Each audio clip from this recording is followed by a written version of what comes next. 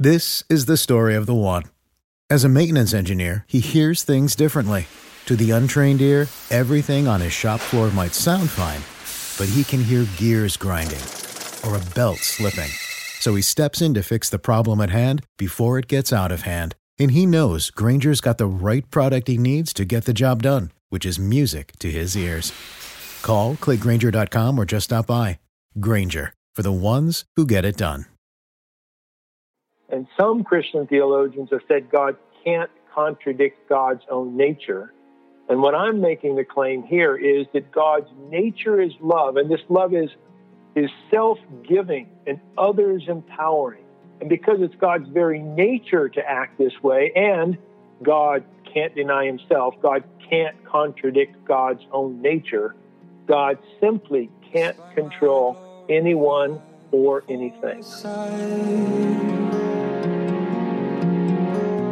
No one will be talking in time. Welcome to the Deconstructionist Podcast. I'm your host, John Williamson, and we have a returning guest this week. We welcome back Dr. Thomas J. Oord. And he was on probably about a year or two ago. Now, looking back, I'll have to put the prior episode in the show notes, but he came on in promotion of a book that he had that came out called God Can't. And it was a bit of a conversation starter, shall we say, on the podcast. So we had a lot of good conversations that came out of it. But what the book attempts to do is kind of answer the age-old question, if God is all good and God created everything, God created the universe and everything in it, then where did evil come from and why does bad stuff happen? And I think that's a really relatable question that we find ourselves asking more and more these days with the pandemic going on and with all the things that we see happening around the world. So I thought it was a pretty good time to have him back on to talk about his follow-up book that he just wrote based on God Can't. And it's based on prevalent questions that he got in regards to the book God Can't. So it's broken out into 8 chapters, and he basically lays out 7 questions that he got based off the first book through lectures that he had done from students all over the place, and then one that he put in there that he felt was important to talk about, and I would agree. So 8 chapters, really interesting. And for those of you who may have read it the first time around or listened to the episode and still had questions, maybe didn't quite agree with the part of the premise, that's okay. Sometimes we like to have guests on that just make us think and generate conversation and that sort of thing. So I think there's some really good ideas here, and it merits conversation. So if you had questions based on the first round, hopefully maybe he's answered some of those in this new book, and hopefully we address those on the podcast. I will say, and I do mention this in the interview, that certainly we can't dive too deeply into each chapter and each question. So if you still find yourself asking questions, I highly recommend going and getting the first book and the follow-up book. He goes way more in depth into each of those topics than we could possibly do justice on the podcast, but at least wanted to give a cursory overview of each chapter, the topic, and ask some questions based on that to give you at least a taste of what the question was and how he's attempting to respond to it. So really interesting conversation, really fascinating topic. So loved having him on. So anyway, before we get to that, some typical house cleaning stuff. Thank you so much for listening in the first place. If you want to keep up on what we're up to, www.thedeconstructionist.com is where you can go. We have all of our prior episodes posted there. Although recently our host site, for some odd reason, is not allowing us to embed the episode into the website anymore. So we're trying to look for workarounds on that. So working with our web guy on that to try to figure out how to get around that. So, but certainly all of our back catalog is readily available on any of the major podcast platforms. So, but the website definitely has all of our episodes, has our web store. So if you want to snag a cool t-shirt, pint glass, coffee mug, you can do all that through there. Our blog is there as well. And if you want to support us further through Patreon, link to our Patreon page is there as well. And of course, all of our social media. So if you want to chat with us on social media, try to get on there as often as possible. You can link to us through there. So thanks again to everybody who supported us in any way, shape, or form. Love and appreciate the questions and the emails that you send us. And we try to stay on top of that as best as possible as well. But this week, definitely want to support our musicians. So again, if you're new to the podcast, the music that we use, the artists are kind enough to let us use their music. And so we try to promote them as best we can. And so follow them on social media, support them, support them, by purchasing their music, going and listening to their music, streaming their music. Do what you can, because they literally are doing this out of the kindness of their hearts. So, and if you want to follow and see what other artists we've used in the past, we do have a Spotify playlist. Just type in the Deconstructionist into Spotify, and you will see our playlist there that you can follow. And so every episode that we release, whatever the artist is on that particular episode, I will update the playlist accordingly. So this week, and please, I hope I'm pronouncing this correctly. I'm so sorry if I'm not. George Ogilvy, great artist. I go down the rabbit hole a lot, and I love music. It's one of my other passions, and so just really love his music, and was super excited to be able to feature it on an episode. So if you like his tunes, like I said, go out, follow him on social media, go support him as an artist, especially now where artists can't tour. Little bit of information about the music world. Most artists, unfortunately, don't have lucrative record contracts where they don't make a whole lot through music sales, and especially even through streaming. Like, they just get a fraction oftentimes of the overall profits. And so a lot of them depend on touring and merch to make a lot of their income. And so, of course, with the pandemic happening right now, many of them can't tour. And so it's vitally important that we find other ways to support them, because a lot of them, that is their full-time job, or at least, they're attempting to make a career off it. So go out and support those artists. Can't stress that enough. So I think that's it. So got some fun ones coming up. We've done some pretty heavy ones recently with everything that's going around in the world. But we do have a couple fun ones that I recorded a ways back that I'm excited to get out to you guys to listen to. So that will be on the way. And at least for now, I've been your host, and I'm going to get out of the way now so you guys can listen to this episode. So without further ado, Thomas freaking Oord. Slow down with mine. I'm under surveillance. The path of the poet's ideal. Forever amazed by the way that you spin the wheel. It goes over your head, dear, over your head, over. All right, welcome to the Deconstructionist podcast. This week we are welcoming back a return guest, and I cannot wait. This is something that I was fascinated with the first time around. So welcome back to the podcast, Dr. Oord. Hey, thanks so much for having me. Absolutely. So the first time around, we talked about your last book, God Can't, and obviously it's one of those things where it elicits a ton of conversation, and we had a lot of really interesting conversations, fun conversations as a result of the last podcast, because people are always asking that question: why does bad stuff happen? God created the world, God is all good. Then where does evil come from? And so your book attempted to address that question, and so now you have a new book coming out. A follow-up to that book. And so what, I guess before we get into it, for those who this is their first time around, what is the general kind of, thesis behind the first book, God Can? Well, the first book offers 5 ideas that I claim, when taken together, these 5 ideas actually solve the problem of evil, or give an actual solution to the question of why a powerful and loving God doesn't stop or prevent pointless pain, genuine evil, unnecessary suffering.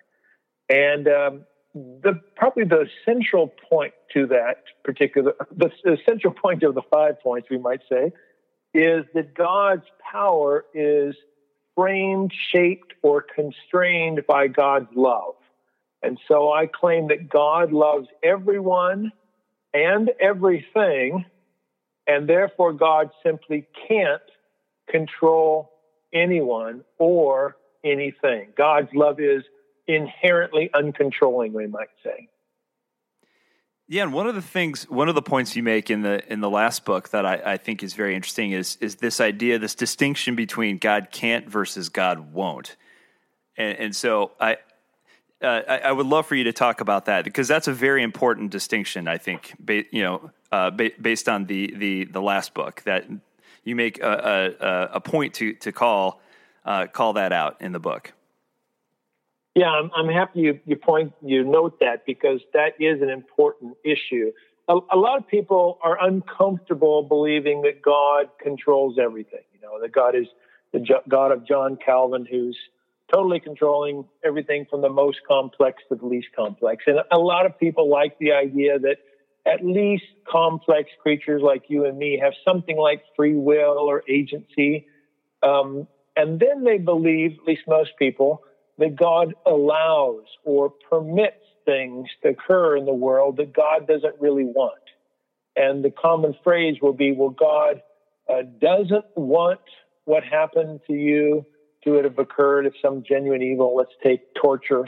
God didn't want that torture, but God won't always stop it. And the problem with God won't stop it is that it says to every, victim of torture, abuse, rape, whatever, that God could have prevented it if God had wanted to, but God, for some mysterious reason, a part of some mysterious plan or whatever, God chose not to prevent what God could have stopped. And what my book suggests is that we should just take out that word won't, take out the words allowed or permitted, and say that God simply can't prevent genuine evil. It isn't that God is choosing not to step in to intervene and stop what God could stop. No, God just inherently can't prevent evil single-handedly. And you point out that there is a precedent for this found within Scripture of other examples that are called out within the Bible of things that God cannot do. Yeah, this is one of the most surprising things for many readers of the book. We've been led to believe that God can do just anything God wants to do. And yet there are quite a few biblical passages that say God can't do things. For instance, God can't grow tired. God can't tell a lie. God can't be tempted. But the one that I often orient the discussion around is this really interesting passage. The Apostle Paul in 2 Timothy says, when we are faithless, God cannot deny himself. And I like to point out that most theologians in Christian history have said God can't do what is illogical. And some Christian theologians have said God can't contradict God's own nature. And what I'm making the claim here is that God's nature is love, and this love is self-giving and others empowering. And because it's God's very nature to act this way, and God can't deny himself, God can't contradict God's own nature, God simply can't control anyone or anything. Yeah, I thought that, to me personally, was the most interesting part of the last book. Just this idea that it would be a violation of God's own gift of free will to humankind. Right, and not just free will to humans, but agency to worms and ants, and even the self-organization at the smallest levels of existence. There's quite a few philosophers and theologians who will venture so far as to say God can't take away free will once God has given it. But I'm taking that idea and extending it throughout all creation, down to the quarks. I'm not saying quarks have free will, but I think quarks have some kind of responsiveness, some kind of spontaneity, and God can't even control at that level. Yeah. So what brought about? So obviously, as I mentioned previously, I know on our end it created a lot of conversation, that the first book on this subject. So what prompted you to write the new book? Obviously, you were fielding a good deal of questions based on the first book as well.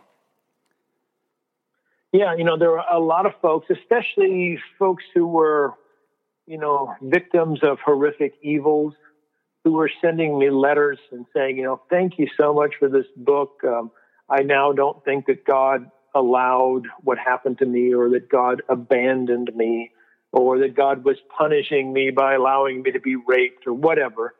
But then they weren't quite sure how to make sense of lots of other important ideas in their way of thinking about God. And many of them were Christians, so many of them were trying to figure out, okay, what does this now mean for miracles? How should I think about them? Or prayer, should I pray anymore? Or the end of times, eschatology.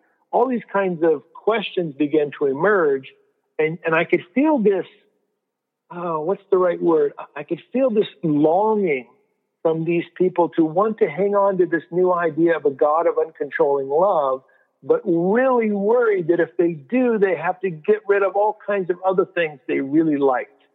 And this book is in part an explanation that you can retain lots of the other things that you want to retain. It's just you have to rethink God's way of acting in relation to miracles, prayer, eschatology, whatever. Yeah, so let's get into that. So you organize it by obviously each chapter is based on a particular question that arose as a result of God Can't, and so obviously there are many more questions that you even mentioned that you could have included in here, but you would have written 500 books probably at that point. So yeah. So I'm assuming that these were the most prevalent questions that you received, and that's why you chose to include them in here, or were these the most pressing? How did you kind of cultivate, I guess, this list in particular? Yeah, it was a kind of a combination of methods. Some of these questions were asked when I give lectures at universities or churches or conventions or conferences. Some are asked on social media. In fact, there's a Facebook group called the Uncontrolling Love of God Conversations, and I asked folks for questions there. And I tried to, I wasn't like super anal about this, but I tried to take the ones that were the most often asked. Probably there's only one question in this book that I think it was rarely asked, but I thought it was so important I inserted it. But I basically went with majority rules here and chose the 8 most asked questions. Great. So let's start off with the first one, because I think this is you start off with a really solid question that I know a lot of people wanted to ask, and I'm sure a lot of the listeners who remember the first podcast that we did with you probably had some of these questions as well. So chapter 1, you start out with, if God can't control, then what's the point of prayer? Because obviously asking God to heal would be pointless if God can't intercede, which seems to be a very relevant topic considering what we're going through right now with the COVID pandemic and that sort of thing. So talk about how many view prayer in response to a loved one contracting COVID, because you give that example in there, versus the conventional view of God. Yeah, one of the things I try to do in this chapter is to say that, look, the 2 main alternatives, maybe even 3 main alternatives in my view, they've got really bad problems on their own. So, if you believe God controls everything, well, then you believe that God wanted the coronavirus and there's nothing you can do to stop it, unless God just decides for whatever reason to control it, to stop it. Or if you're someone who says that God has got a totally hands-off policy, not involved in the world, is, watching us from a distance, and then, of course, your petitionary prayers isn't going to somehow influence God to do anything because God's, eating popcorn, watching from Mars or wherever. Yeah. But most people don't have those two views. Most people have a view that God sometimes intervenes to single-handedly fix some problem because we prayed. Maybe we're praying for an illness, or maybe we're praying for a good job, or maybe we're praying to get out of some relationship. And the idea is that God could, whenever God wants to, step in and single-handedly make something happen, bring about some result.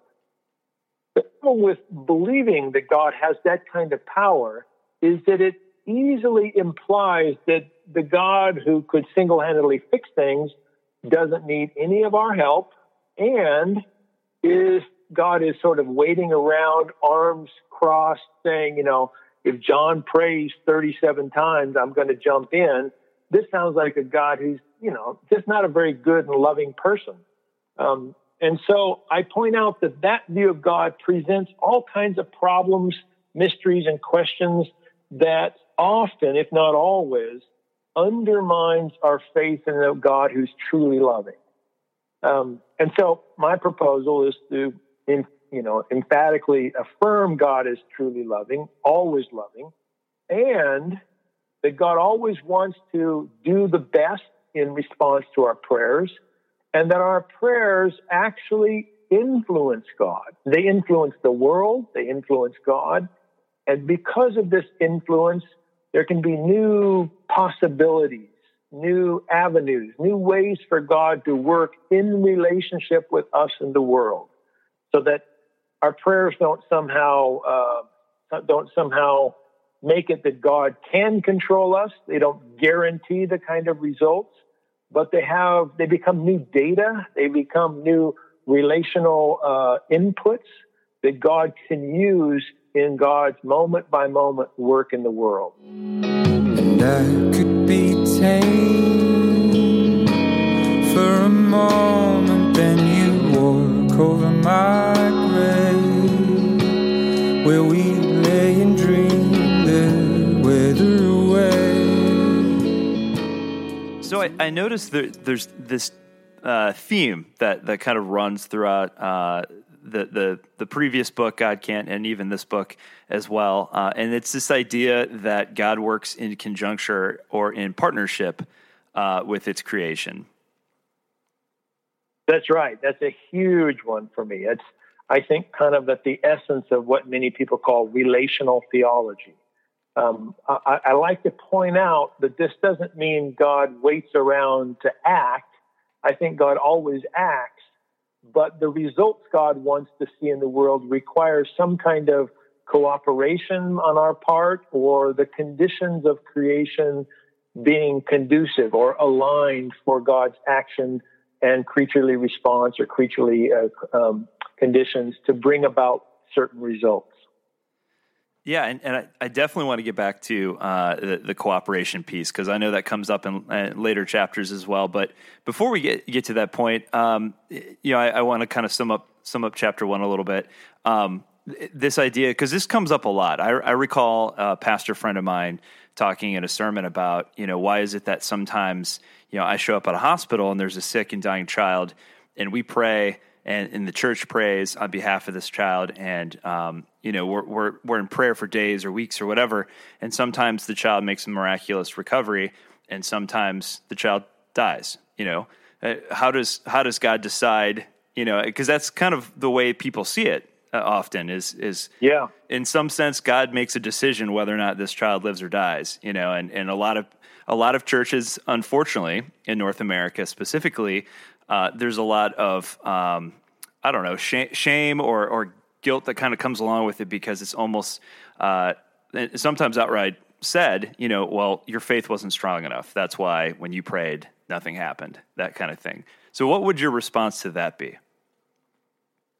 My response to that would be that most of the time, there might be a few exceptions, but most of the time, people who are not healed, who are praying and petitioning God and asking them to, get over cancer or get over whatever they're working through, most of the time, people are cooperating to their very best. They're saying yes to God with their conscious thoughts and their conscious intentions, but their bodies, the cells, may not be cooperating with God. And we simply don't have control over all facets of our body. I think we all know that. Sometimes we influence very strongly what our bodies do. Other times we just can't control them. And so I want to say to the person who's been praying, with full faith, asking God to heal, and they aren't healed, that God isn't just sort of picking and choosing who gets to get healed and who doesn't, as if God can single-handedly do this. Rather, there's other forces and factors that are also at play, often in our own bodies. And those forces and factors are also things God can't control. God works alongside, God calls, lures, whatever is possible amongst, smaller entities of reality. But God even loves the cells such that God can't control them. Yeah, and one of the things that you point out too, which I think is important, is that even in instances where perhaps prayer isn't answered in the way that we would like, that does not mean that God is completely disconnected from the situation. Right. Yeah, that's really important. Some people today will emphasize the idea that God is present and suffering with us in the midst of the difficult times, and I also want to believe that. But I don't think that goes far enough because, if you think God could single-handedly fix you, let's say you're suffering from leukemia. If you think God could single-handedly fix you, heal you, cure you, and God has the power to do that, but God is just present suffering with you, that paints a really bad picture of God in my mind. Imagine if you had a physician with you, and the physician knew how to heal you, but decided just to talk with you and hold your hand and suffer with you. I mean, you would say, come on now, if you got the capacity to heal me, let's get on with it. I think we need to make sure we also believe that about God. If God could single-handedly heal everybody, then God ought to be in that business, assuming God is loving. But I think we make a lot more sense of things to believe that God is actively working at all times and all places, but simply cannot single-handedly heal, fix, and cure. So talk about a little bit about. I think this leads into chapter 2 very nicely because the topic for chapter 2 is. If God is uncontrolling, how do we explain miracles? And miracles have always been a tricky thing for me. I have a naturally skeptical brain, and so you read these stories in the Bible of these almost magic is happening, and then you look at present day and you say, like, where are those types of biblical level miracles occurring? And some people, the super devout perhaps would point to. Well, we prayed and this person made a miraculous recovery. The cancer magically went away, that sort of thing. And so it seems to me like my skeptical brain says, okay, so we give God all the credit when it works out in our favor, but then when it doesn't, then it's, we start pitching these euphemisms like, God's mysterious and we just don't understand God's ways. So first of all, you have your own definition of miracle. So I think that's an important place to start. So how do you define miracles? And then talk a little bit about how, again, if God is uncontrolling, how do we then explain miracles? Yeah, so very few people have tried to give a definition of a miracle, actually. That includes lots of scholars. It's a very tricky word. And when I was doing my research on actually a previous book called The Uncontrolling Love of God, I did a lot of work at this and finally came to decide if I was going to have some meaning or talk about miracles in a meaningful way, I needed to have a sort of a fast and ready and clear definition. And so I came to believe that miracles are best understood as involving three major elements. First of all, I think miracles are unusual. And some people like to say all of life is a miracle, but I just can't look at rape and say, whoo, there's a miracle. So it's got to be good as well. So a miracle is unusual and good, And then the third point is that I think miracles occur as God acts in relation to creation. And it's that third one that carries lots of the weight in the discussion, because here I'm going back to, as you said, chapter 1, by saying that God works in tandem with creation, or God acts, and then that action calls and commands or lures, persuades, whatever language you want to use, and then requires some kind of creaturely response or the conditions of creation to be conducive or appropriate for the kind of miracle to happen. This helps then, I think, in making sense. Sounds like your experience is kind of like mine, that, I've seen some things that I thought were miraculous, but a whole lot more often I've been praying for miracles that didn't happen. And I've had to kind of figure out some sort of explanation for them. And the old, it's all God, part of God's mysterious plan, grew pretty stale in the conversation. So what I like to say then is that God always wants to work in miraculous ways that are unusual and good, involve God's action in relation to creation. But sometimes the miracles we want or expect and hope for don't occur, not because God isn't trying hard enough, but because the conditions of creation aren't conducive or the cooperation is not present. Yeah, again, that's something I definitely want to come back to, is because I have that actually underlined. This quote: "Without cooperation, miracles cannot occur." I wondered if you could go into that a little more. Yeah, as I mentioned earlier, my basic assumption is that God is a God who doesn't control and acts in relation to creation. And I have been deeply concerned since probably, my early 20s with something I like to call the problem of selective miracles. And this was the idea that so few miracles occur that I wanted. I go to the altar at my home church and pray for people and anoint them with oil, or I would be prayed for myself. And it seemed like the only thing that really got cured on any sort of regular basis were like headaches and colds. None of the big stuff seemed to get the, God didn't seem to care so much about the big stuff. And so I grew skeptical after a while that there's anything like a miracle. But I couldn't dismiss these occasional things. And I began to also get really nervous about people who distinguish between God acting in miracles and God acting through, medicine, physicians, various sort of standard approaches to healthcare. And I realized that I could overcome this obstacle if I thought that God acts in both standard healthcare or even non-standard healthcare.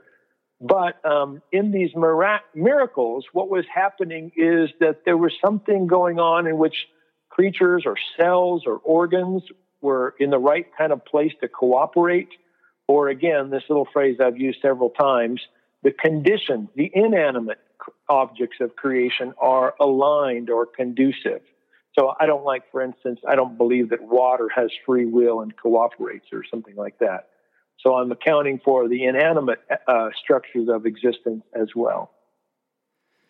Yeah. So as the chapter goes on, you mentioned this philosophical term that I would love for you to lay out for us, called I'm hoping I'm pronouncing this correctly, panpsychism. For those, yeah, that's it. Yeah, for those who want to dig deeper into the idea of miracles, you say uncontrolling love, and you refer to your version as dual aspect monism. So explain those kind of heavy terms there, because I'm sure a lot of people are trying to spell it right now as we speak. So yeah. So listeners, get your nerd hats on for a moment here. There's been a long discussion in the history of philosophy about what the world is made of. And there are some philosophers, we'll call them idealists, who believe that the world is made of minds and ideas, and the fundamental structures of reality are mental. God is the supermind, humans have minds, maybe some other creatures have minds, but everything else is best understood as ideas. That particular philosophy was really popular 100 to 200 years ago. A lot of your major Christian philosophers were idealists. Since the scientific revolution, especially in the 20th century, the sort of establishment of science, a lot of folks have really rejected that mind and ideas or mind idealism possibility, and they affirm what's called materialism, or sort of the concrete world. And the problem with that particular view is that it's hard to account for the thoughts we have in our minds. If everything is purely mental, then it's hard to understand how we can be thinking people, how consciousness can emerge, etc. So you got these two possibilities. Either everything's minds and ideas, or everything is materiality without any mental capacities. A strong portion of the Christian tradition has tried to say we can combine them by being what they call dualists. That is, we can say humans and maybe some other creatures have minds, but their bodies are entirely constructed by material. And the problem has been, how in the world can a mind and materiality influence one another? It seems pretty obvious that if we have minds, and I'm right now trying to put sentences together in response to you, that my lips and my vocal cords are reacting. And if they're purely material, how in the world is a purely mental mind influencing this purely material reality, and vice versa? So the fourth alternative, and the one that I propose in this book, sometimes goes under the label panpsychism, sometimes under the panexperientialism. Pan-experientialism. I use the phrase dual aspect monism, or material or mental material monism. And what this suggests is that maybe all of reality, from the smallest to the most complex, is comprised of entities, of aspects that have both mental and physical. That means that a quark, a worm, all the aspects that make up a worm, a chimpanzee, me, even God, we have a mental aspect and the physical aspect. And those mentality can vary widely. I don't think worms have the mental capacities that humans do, and quarks don't have the mental capacities that worms do, and we don't have the mental capacity God has. But God, if God also has a physical aspect, it's not quite the same as ours. At least we can't see God or sniff God, or etc. So it's kind of a philosophical proposal that not only helps us make sense of how our minds and bodies relate, but also can be really valuable in trying to work through the questions of miracles and why our bodies sometimes respond and don't, and why other aspects of creation aren't purely material. Oh, that's fascinating. So for our philosophy friends out there, I'm sure they very much appreciated that, and they're feverishly researching right now. So if already not aware of it. Yeah.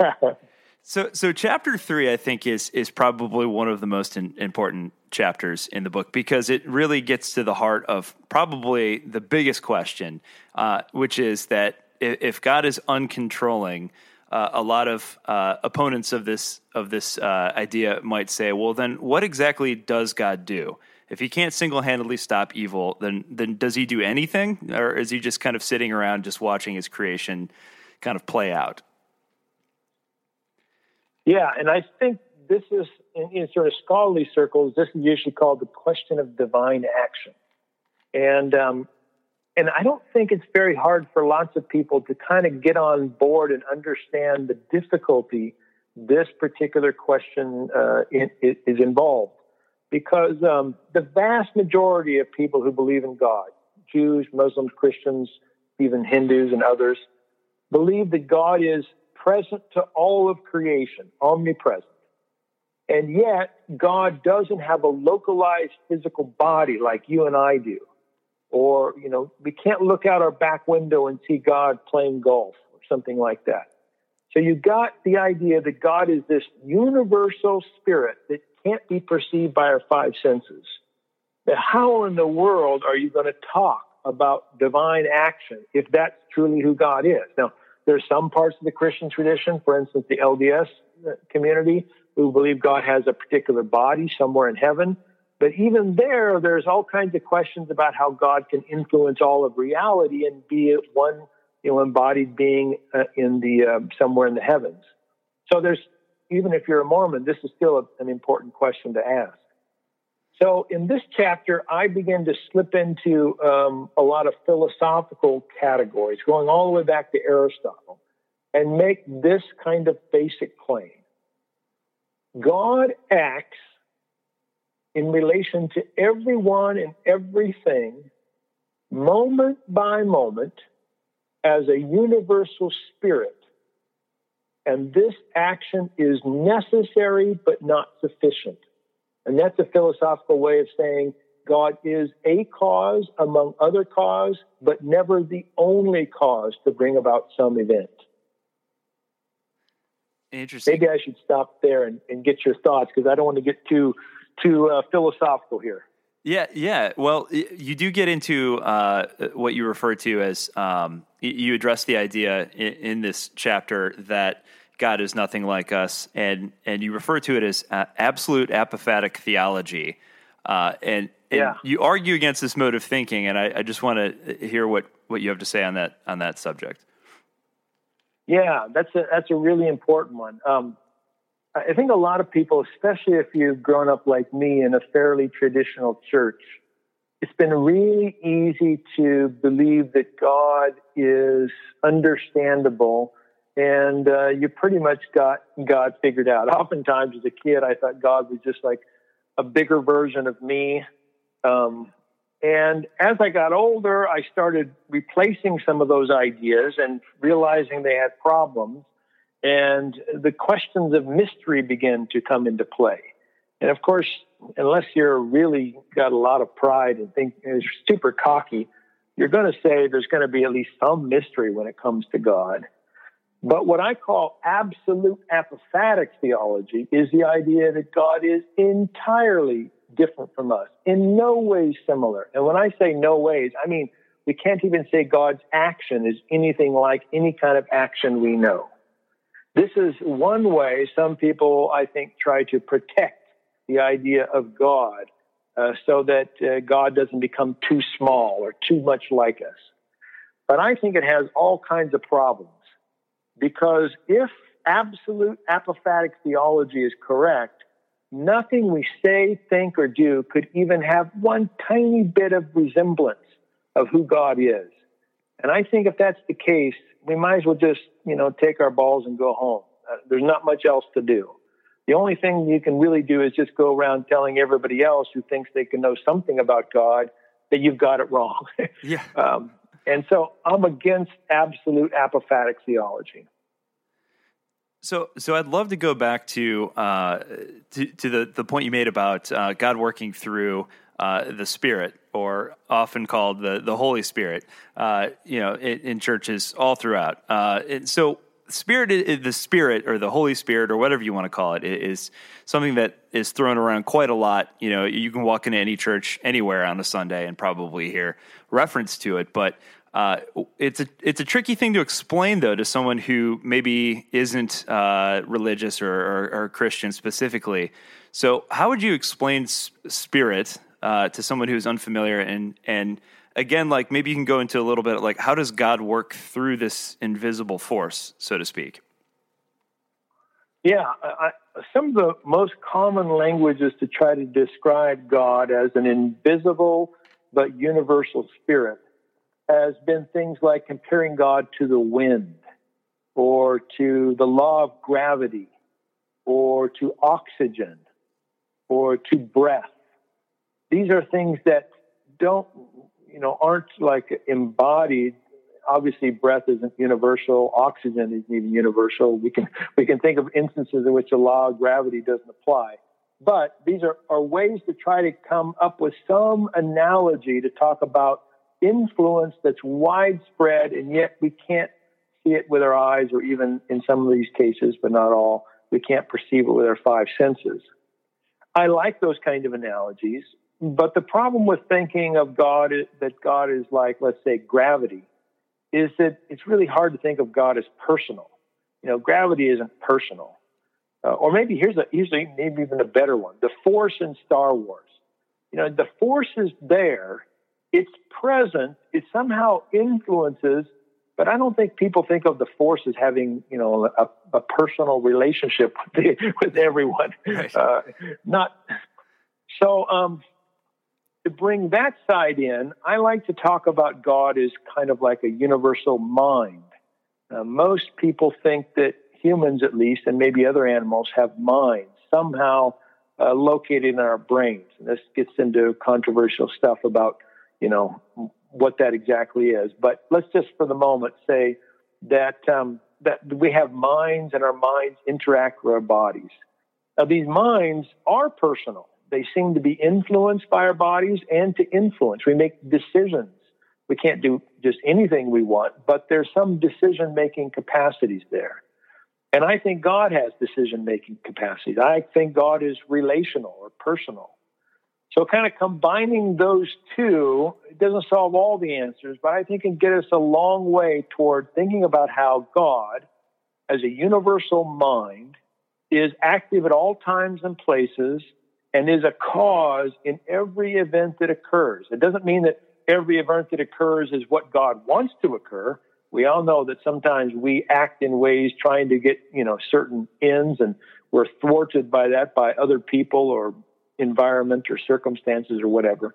But this proposal says that God is a universal agent, a universal mind present at the quantum level, at the social level, at every level of every universe that exists. Written on a fold as if it happened long ago. What could, what will happen? I'm in two minds, my choice of action, and what could, what will happen a day from now? So the middle of the book, I think, is another one of my favorite chapters where you discuss what does it mean to say God loves everyone and everything? Because this is a conversation my dad and I have quite often, because my theory is that it really, that idea that God loves everyone and everything seems to be a tough one, especially for a lot of my North American Christians, because it kind of challenges the idea or the notion that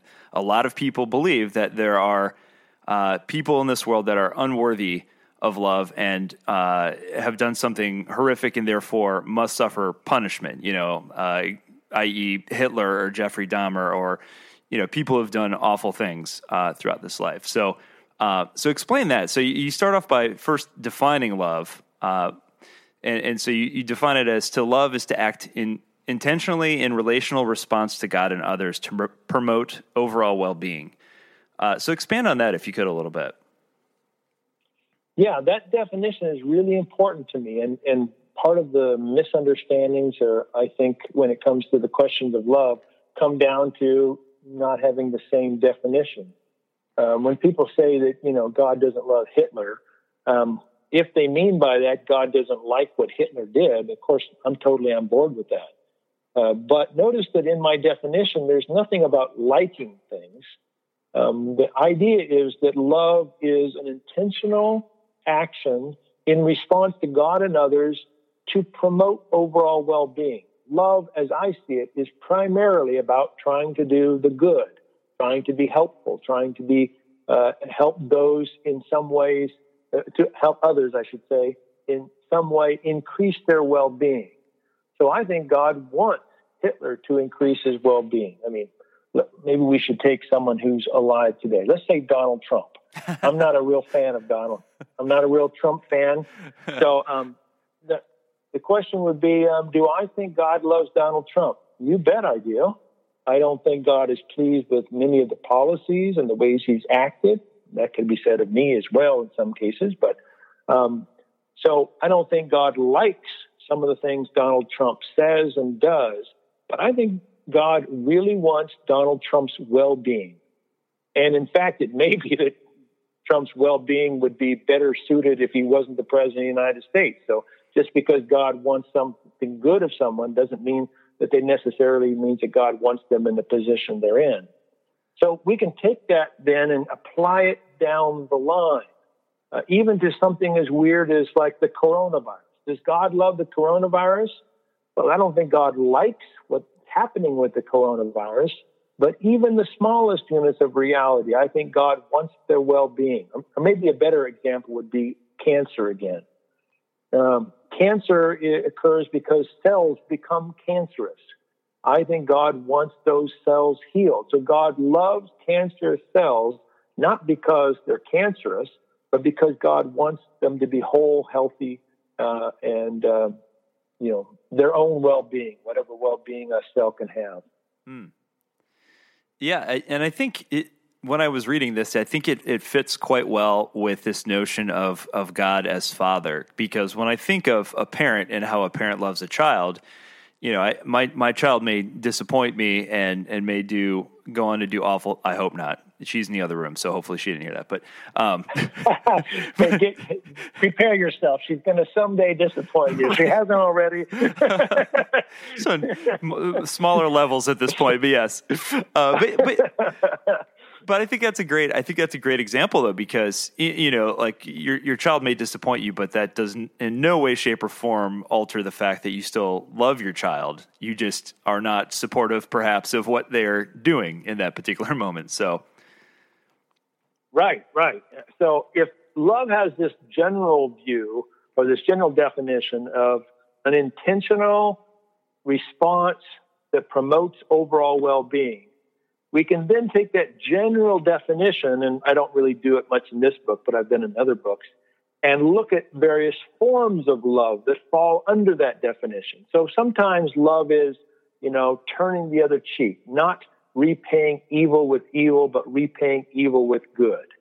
But other times, love is seeing something valuable and excellent and appreciating that and valuing that. So there, the word like might be a little more appropriate, but since like has got some other connotations, I don't use that as much. So we can talk about all kinds of forms of love, some of which are going to see the value and excellence and beauty and worth in others and appreciate it and work to enhance it. But others are going to say, sometimes people do things that are bad to me and I have to turn the other cheek. I have to repay evil with good. Yeah, and I think further on in this chapter, there's a few points I want to get to in this chapter because you bring up, you address multiple things I think that are really important. One of the other ones is, and I think this is a thing that a lot of my friends who are atheists tend to point to, and in large part they're right, and you address this in this chapter, the idea that there are parts of the Bible where God does not exactly come across as loving. Particularly in the Old Testament, where we see instances of a God who's jealous or filled with rage or smiting people. And I definitely agree with your premise on this, but I would love for you to talk about it here. So how do you respond to those who say, well, what about those parts? What about that God? Yeah, I grew up people trying to explain away those things. And I did a little bit myself, actually, so I can't just point the finger at other people.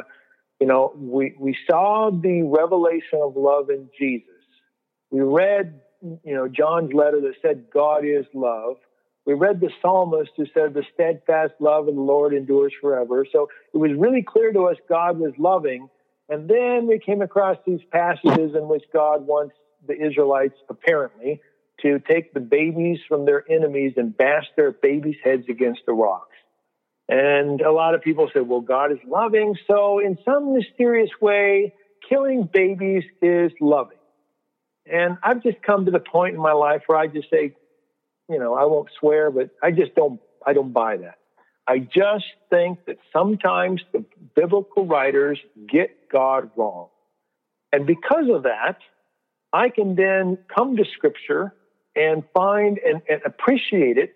I have a particular interpretive lens, or what we say is a hermeneutical lens. And that's a hermeneutical lens that's been shaped by Jesus. It's been shaped by what I think are the dominant themes in Scripture, which point to a God of love. And I'm to the place now in my life in which I can just very easily look at examples like God seemingly asking people to bash babies' heads and say, you know what, they just got it wrong.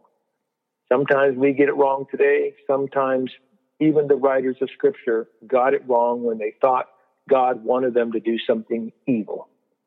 Yeah, absolutely. I think that's a good segue into one of my other favorite points that you make in this chapter. That is, you make the point that as human beings, we choose to love, whereas God's love is different in the sense that God must love. Explain that a little bit. Yeah, this is a really common one. People want to be on board with the love thing, and they know that they have to choose whether to love. And then they say, well, love always involves freedom. So how is it that God always loves? Can we say that God's nature is love? Can we say that God has to love, must love? Well, if God must love and love is free, that makes no sense. And so they kind of go round and round here. And my view is that God really must love. It's God's very nature to love, and God can't contradict God's own nature. So God doesn't have freedom not to love. However, God does have freedom in choosing how to love, moment by moment, because in my view, the future is open, and God makes decisions moment by moment. God will always love, but the question that God faces moment by moment is, what would be the most loving thing to do? How can I predict what's going to happen here in relation to how people are acting in the world and all the various factors and actors and et cetera? So while God has a nature of love that means that God always loves by necessarily, you and I must choose to love every single moment because we don't have everlasting natures of love. Yeah, I've given an example in regards to that thought, and that is, thinking in terms of God, in the divine, however you want to refer to God, that God has the ability to love unconditionally, and the fact that limitless love is just inconceivable from a human standpoint, and I've very much said before, like, my love is very conditional, and I know that because if someone, God forbid, hurt my daughter, that would be the end of my love for that particular individual. But so to say that God could love even that person where I would fall short is just seemingly inconceivable from the human perspective, I guess. Yeah, I like that. That word unconditional one has kind of been a tricky one for me. I try to stay away from it, and I'll tell you why. If unconditional means God necessarily loves because it's God's nature, then I'm totally on board. But there have been a lot of theologians in history who have said God loves unconditionally, and by that they've meant something like, there's nothing about you that God finds valuable, that God looks at you as a totally dirty, rotten sinner of headed for hell in a handbasket, and yet God decides to love you anyway. Well, I'm not into that. I think creatures have intrinsic value, and God appreciates that value. So if that's unconditional, I'm not on board there. If it's about God's nature, I'm on board. Yeah, absolutely. And great segue, by the way, into my the last part I wanted to bring up on this particular chapter, which is you bring up one of my favorite arguments by fellow Christians who argue, I've heard this time and time again in churches and in conversations, fellow Christians who argue that God could potentially, if you did something awful, that God could potentially leave us, forsake us, or stop loving us based on something that we do here on earth. Yeah, I hear that too. It's a very common debate in churches I've been a part of that has a long history amongst theologians that comes down to a question of what comes first in God's nature. Is it God's sovereign choice or God's nature of love? If choice comes first, God really can choose to stop loving you if God wants to. In fact, God can choose to do a whole lot of rotten things if God decides to. But if love comes first, God can't choose to abandon you, can't forsake you, can't stop loving you, because it's God's very nature, and God can't contradict God's nature.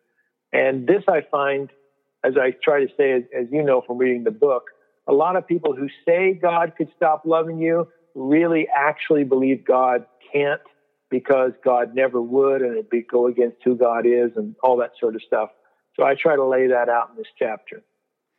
Yeah, I love that because when I have those conversations where I hear those things like, like outside of the love of God, it makes me want to bang my head on my desk. So I'm like, how? No. Anyway. So moving into the next chapter, you talk about how does Jesus fit into a theology of uncontrolling love? And in my eyes, Jesus seems to fit very nicely with the idea of uncontrolling love. And so you talk about this idea of kenosis Christology and Jesus in relation to God. So talk about that a little bit. Well, at the outset of this interview, I said there were 8 questions that were the most commonly asked, except one. And this is the one. Yep. This is the one that I rarely get, but I really felt like I wanted to put it in there. Because most people have this notion that Jesus is, someone who loves. They might think that God occasionally gets pissed off and hurts somebody because he's mad, but Jesus is not going to do that. And what I wanted to do in this chapter is to talk about so many biblical passages in which Jesus is not only painted as loving or portrayed as loving and acts in loving ways, but I also wanted to show that even Jesus can't do some things in the world. And the miracles were one of my best examples here, to say that Jesus didn't go around healing everyone all the time. And Jesus tried to heal people in his hometown of Nazareth, and the biblical text says that Jesus couldn't do that. And so I was kind of making the argument that maybe this is another way in which Jesus reveals something about who God is. Maybe just like Jesus can't control others, even though Jesus wants to heal them, God also can't control, even though God wants to heal. Oh, that's good. So we're going to unfortunately get into the lightning round because, and again, I want to tell the listeners, like, okay. we're touching, I'm trying to touch a little bit on each of these central questions found within the new book, but obviously you need to go out and get the book. There's so much more content in there that this surely will not do it justice, but at least want to touch on each of them. So the next chapter, I'll try to make my answers short. No, it's okay. It's okay. We're down to the last couple. So, so the next chapter you get into is if God created the universe, why can't God stop evil? And you start out with this great, because I think this is something that you hear a lot, especially for people who are adamantly stringently atheist, or perhaps were raised in a very strict fundamental way of, being brought up within the church and have completely cast it aside and decided that there is no God. But you start out with this Facebook post that I've seen in countless forms a number of times. And essentially it just says, if God created men, women, all creatures in the universe in 6 days, then why is he so powerless to change the horrible things that happen on earth? I mean, he's God, like with a wave of a hand, he'd be able to end everything. Therefore, I have to conclude that God does not exist and never has. So you start out by responding with stating 4 fundamental beliefs. I don't remember them off the top of my head. Okay, I can give them to you. So you say that God created the universe. Sorry, God created the universe and continues to create today. Creatures and creaturely factors can co-create with God. God is perfectly good and always loving, and evils occur that make the world worse than it might have otherwise been. So yeah, good. Yeah. So I want to just tell the reader right off the bat, I'm a creationist. If a creationism is understood just with the idea that God creates. Now, I actually believe God creates through evolution, but if to be a creationist is to think there is a God who's a creator, then I'm one of those. But I also think that creatures co-create, and not just humans, but other creatures, even the smallest entities. And that implies that God doesn't create all alone. And that's the major part of this particular chapter. But to go on with those 4 things, I think God is always good. God doesn't sometimes just, get really angry and go evil, go rogue. And finally, that there is real genuine evil in the world. One way some Christians will kind of squeeze out of this will say, well, it looks bad from our perspective, but somehow from God's perspective, it's really good. And I want to say, no, there's really pointless pain sometimes that God doesn't want. And that's going to set up which the rest of the chapter, which is probably, if the readers haven't had their minds blown yet, this chapter will do it. Yeah, I love that, and you talk about that in the prior book as well. And that's what I think one of my favorite parts of the book is just this idea that God creates in conjunction with His creation, and creation is ongoing, meaning it didn't just stop at the end of Genesis. It's ongoing. That's right. Yep. Yeah, I love that. So chapter 7, you get into what hope do we have if God's love is uncontrolling, or more specifically, you address the question, if God can't act, what hope do we have that love will ultimately triumph? How does love win if God can't act? Well, can't control. Or can't control. Sorry, I think God always acts. So here, just real quickly, I lay out some alternative ways to think about the afterlife. I happen to believe in an afterlife. One of the ways is to say that God sends some people to hell for eternity in conscious torment, and other people get to go to heaven for eternity in bliss. I reject that idea that God sends anybody to hell forever. Another possibility is that God just says, all in, come free, and everybody goes to heaven no matter what they've done. Even if they don't want to go there, God just single-handedly says everybody goes to the good place. The problem with that is that it means God is controlling, and I've already said that's not the good way to go. It brings up all kinds of problems. It means that people go to heaven who don't want to be there. It also means that any kind of choices or decisions we make right now don't really matter ultimately. Like, I'm trying to make all kinds of self-sacrificial changes in my life in light of climate change. Why the heck would I want to do that if I know that eternally I'm going to be in bliss no matter what I do? So universalism in the classic sense has got some real problems. The third option is to say, you know what? God just kills all the bad guys. This is called annihilationism or conditionalism. And this view, God either actively, in punishment, puts people through a fire and annihilates, kills them all, or passively just doesn't resurrect them. Now, this has the advantage of having no hell, but it has the disadvantage of saying God gives up on some people. And I don't believe in a God who gives up. I think the Apostle Paul was right in 1 Corinthians 13, that says, love never gives up. Love always hopes. So in this chapter, I propose a new way to think about the afterlife that I call the relentless love view, that says God always offers opportunities to people in this life and the next, and we can always say yes or no.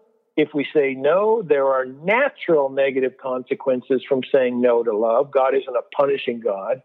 If we say yes, we enjoy the benefits of a love relationship. It could be the case that God is able to convince absolutely everyone, and there is universal salvation, but there's not a guarantee in my view, because people could always freely choose to reject God. Yeah, that's the best I can do at making things short. No, that's great. We actually did a series. Now it's been probably a few years where we brought some various authors on to talk about alternate views on specifically hell and the afterlife. But one of the things that you brought up that I think is interesting, because my dad, I think, would also be on board with this. I think he's mentioned something to the effect, this idea that your ability to make the choice to accept God's love is not confined to this lifetime, but you can continue. Like, there's an opportunity essentially after death, and I think you mentioned that. That's right. Yeah, that's right. Yeah, that's a really important one. I was in North Carolina speaking here recently, and I did a whole lecture on this view of the afterlife. And this woman came up to me and she said, my son has suffered from depression since he was a kid. She used the language of chemical imbalance in his brain. She said he never could believe in God because of a loving God wouldn't allow this to happen to him.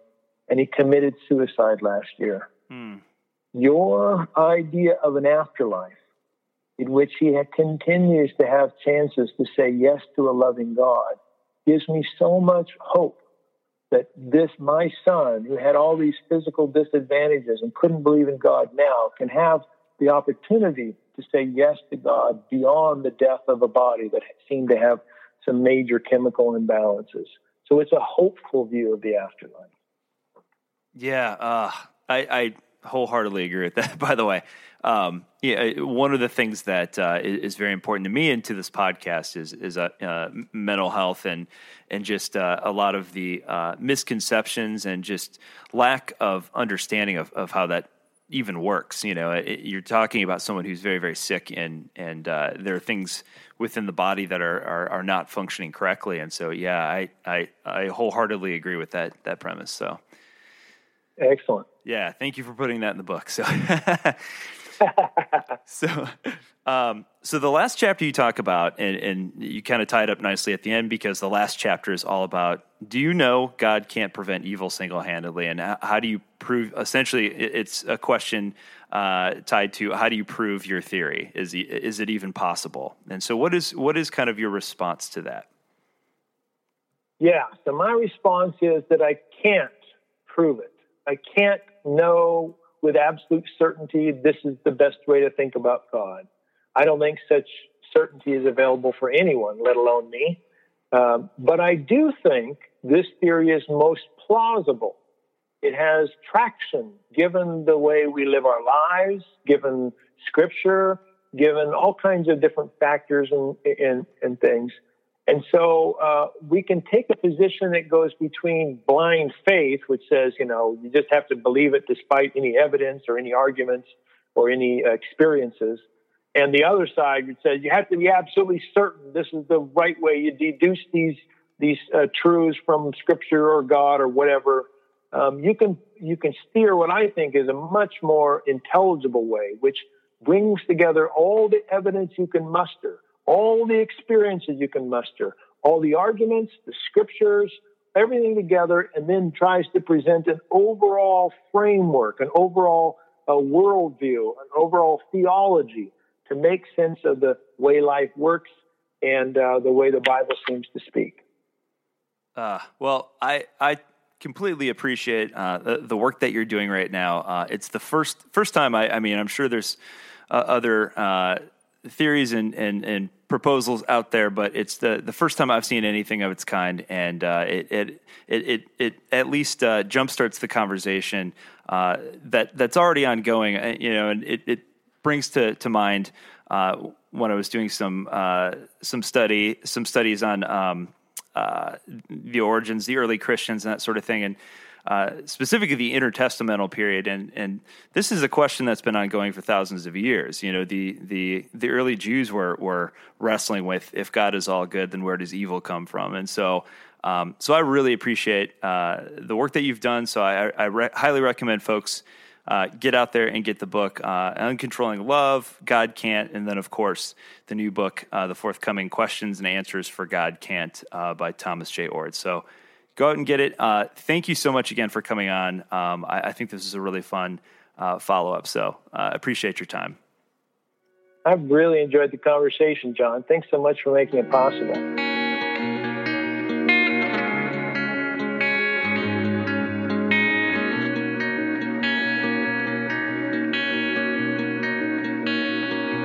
I always felt that it was wrong to lay my world in foreign hands. So why did it take so long to find the strength to steal it back?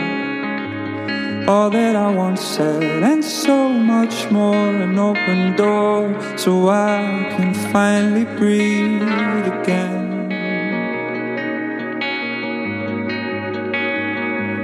All this weight should lift from every inch that suffocates the way that I think. If somehow all becomes far from misfortune, destiny, oh, that I've come to believe as the only way to pass each day, confined to feeling so empty till now.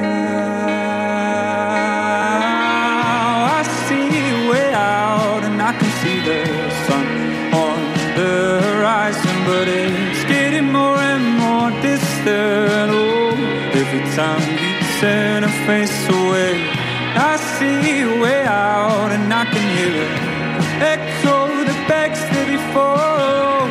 Lord only knows where it's taking me.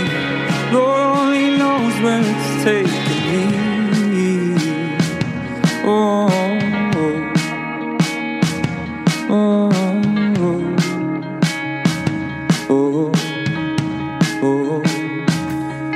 Not so long ago, I seemed to think that I had the whole thing figured out, only to find myself trapped at the heart of someone else. Oh, but now I finally see the other side, and just in time before I let it pull me in again. I see a way out and I can see the sun on the horizon, but it's getting more and more distant. Oh, every time you turn a face away, I see a way out and I can hear it echo the begs to be full. Lord only knows where it's taking me. Lord only knows where it's taking me. Oh, oh, oh, oh. And all new life must be born from the ashes, but I'm more than willing to start again, to start again. Oh, and oh, new life must be born from the ashes, but I'm more than willing to start again, to start again, to start again. I see a way out, I can see the sun on the horizon, but it's getting more and more distant. Oh, every time you turn and face away, I see a way out and I can hear it echo the begs to be full. Lord only knows where it's taking me. Lord only knows where it's taking me.